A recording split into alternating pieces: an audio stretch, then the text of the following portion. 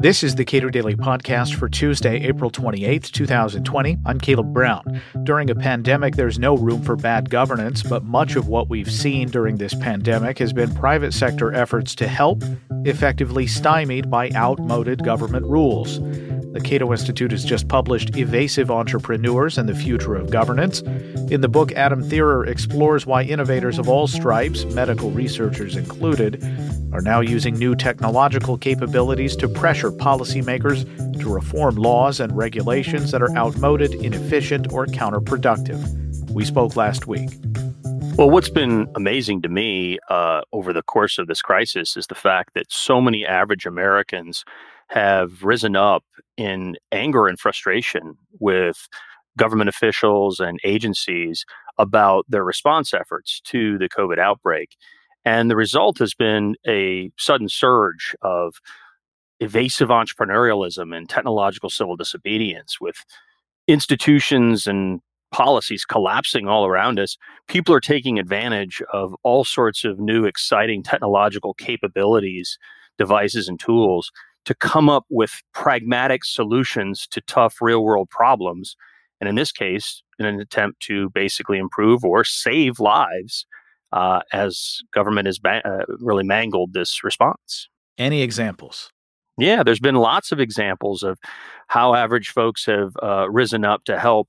I mean, think about all of the distilleries around the country who've started producing hand sanitizers to address shortages, or other people online who've come up with do-it-yourself type of hand sanitizer recipes or techniques. There have been people who've used 3D printers to help make medical devices using off-the-shelf hardware or open-source blueprints.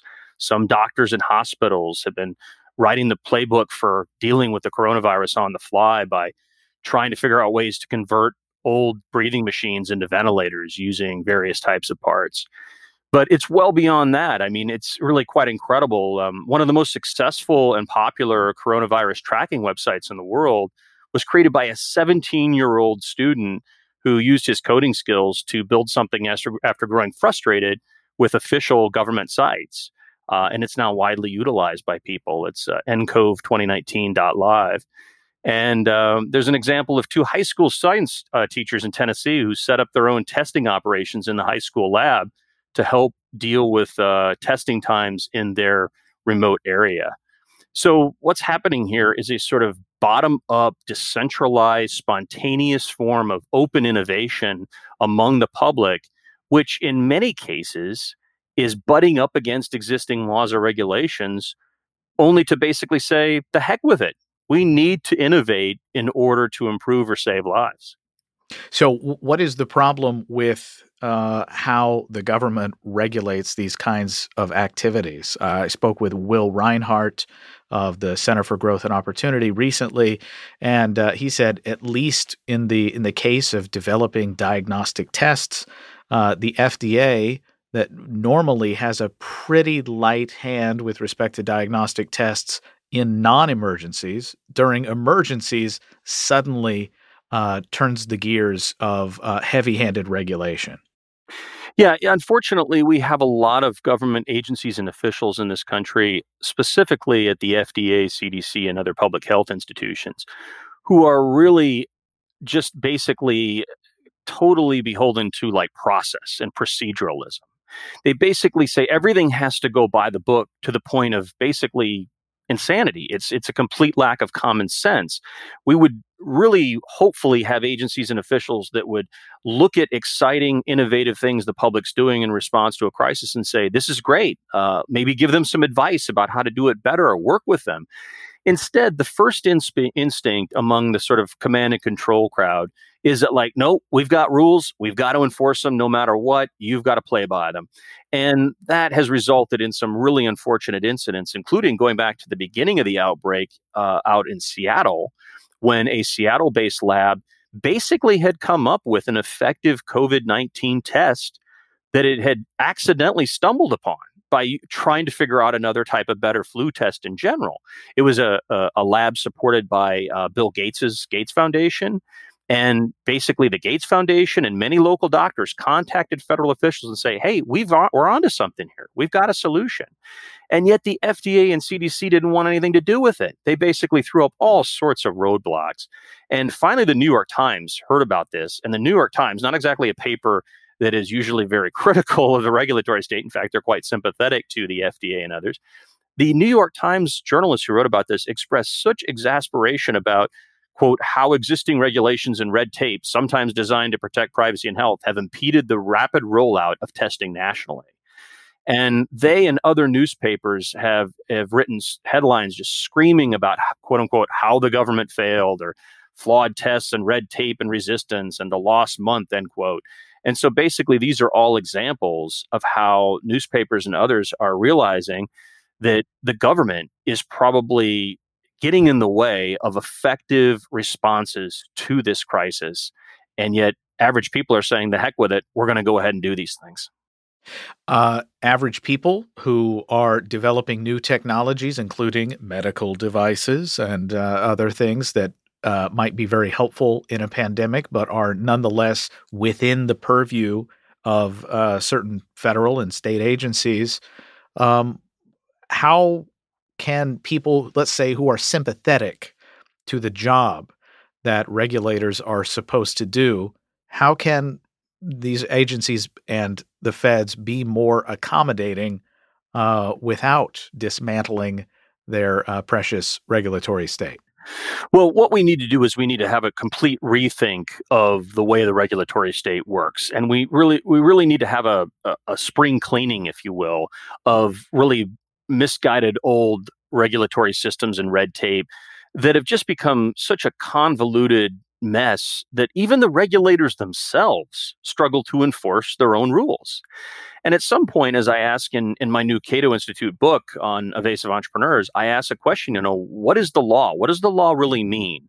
And in America, what we care about is the consent of the governed and individual rights. And if we're going to have government and law mean anything, it has to be comprehensible. It has to be sensible. And it can't just be based on good intentions and procedures. That's not enough. We have to look at actual real world results. And what I argue in my new Cato book is that when government defies common sense and the consent and the governed to the extent that they have in the modern regulatory world, then basically the public revolts, that innovation becomes a form of resistance. And it is, in a sense, almost a new check and balance, if you will, in an age when other legalistic checks and balances, like congressional oversight or the courts, has largely failed to keep the regulatory state in check. So we need a total rethink and a fresh start, if you will, to basically take on these old, crusty, old, archaic rules and regulations that are holding back sensible responses in a time of crisis. If you were able to wave a magic wand or have the ear of key members of Congress in terms of how to go about this, I mean, these are massive agencies with their own essentially lawmaking authority in many cases. What would you say to them? Well, I would say, look, you've already admitted that there's a problem with our regulatory state. How have they admitted it? Well, what's happened over the last month is that lawmakers at the federal and specifically at the state level have been relaxing, pausing, or even repealing regulations left and right. They have basically said, we understand these rules are holding up sensible responses to the crisis. So let's pause them. Let's suspend them. Let's freeze them. Let's maybe even repeal them outright. Well, that's an admission by lawmakers that good intentions weren't enough and that the regulatory state has failed us. And so what I would like to do if I had a magic wand is to do something which shouldn't take a magic wand. This should be common sense. We should essentially have a system, and I've just written a paper on this with two of my colleagues at the Mercatus Center, called a Fresh Start Initiative, that would basically identify and study all of the rules and regulations that have been revised or suspended during the crisis. And then second, would formulate a set of recommended regulatory reforms or sunsets for those rules. And then third, would craft a plan or a legislative package, if you will, of automatic sunsets that would take a form effectively immediately unless Congress or a state legislature rejected the entire package. Now, if that model sounds similar to you, it's because it's the model we used after the Cold War to figure out how to close military bases across America. This was the so-called BRAC Commission model, the Base Realignment and Closure Commission. And that BRAC model worked marvelously because no member of Congress in their own district was willing to shut down a base that was in their district. What they had to do is tie their own hands. They basically said, let's bundle together and study all of the military bases, and then have a group or an expert commission come up with a list of rules, or I'm sorry, in this case, bases that are no longer necessary, and then say that we should sunset them all up or down. We don't get a choice. We don't get amendments. We don't get to pull one or two of them out. It all has to go together. That worked. And it worked because it was a properly designed mechanism to allow reform to happen in an overly politicized world. We need a BRAC Commission model for all the bad rules that have been identified in the wake of the COVID crisis. And luckily, our lawmakers have already helped us out and admitted, at least tacitly, that, yeah, these rules are problematic and counterproductive. Now we just have to figure out how to clean up this mess once and for all.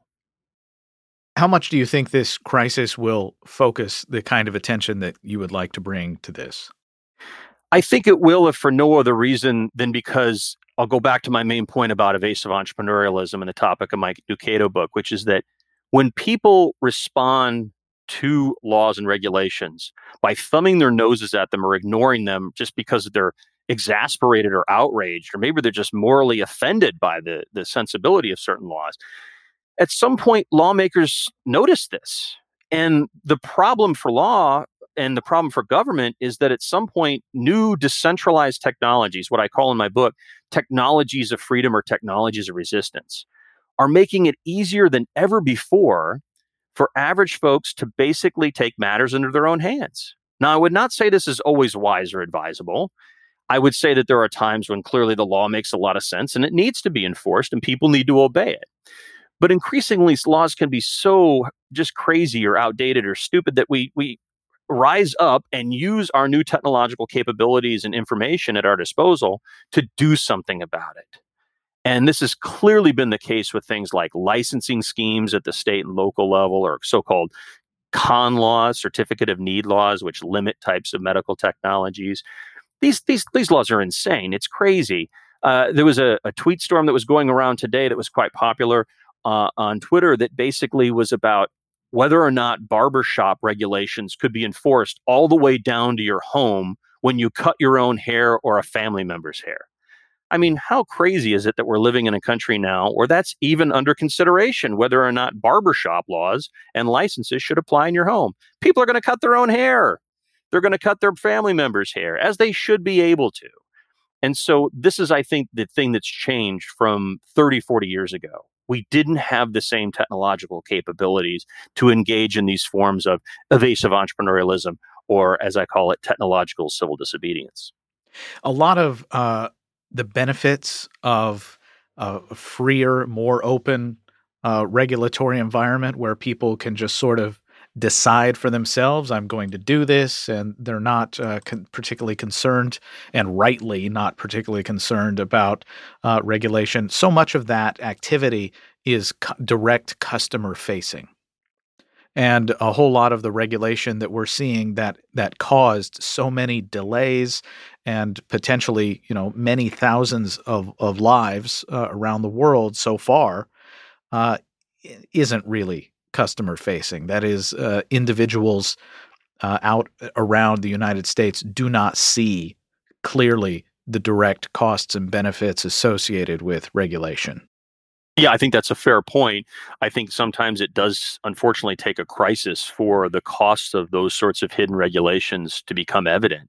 But that moment is upon us, and we're faced right now with the costs and consequences of a crusty old regulatory regime that, again, might have been well-intentioned when it was put into place, but ultimately just didn't either keep pace with the times or ultimately never served the purposes that it was supposed to.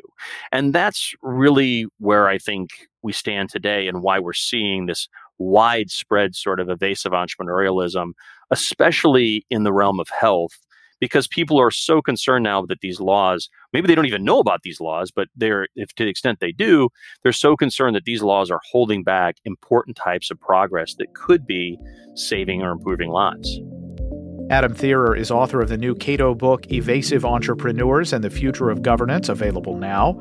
Subscribe to the Cato Daily Podcast wherever you please and follow us on Twitter @CatoPodcast.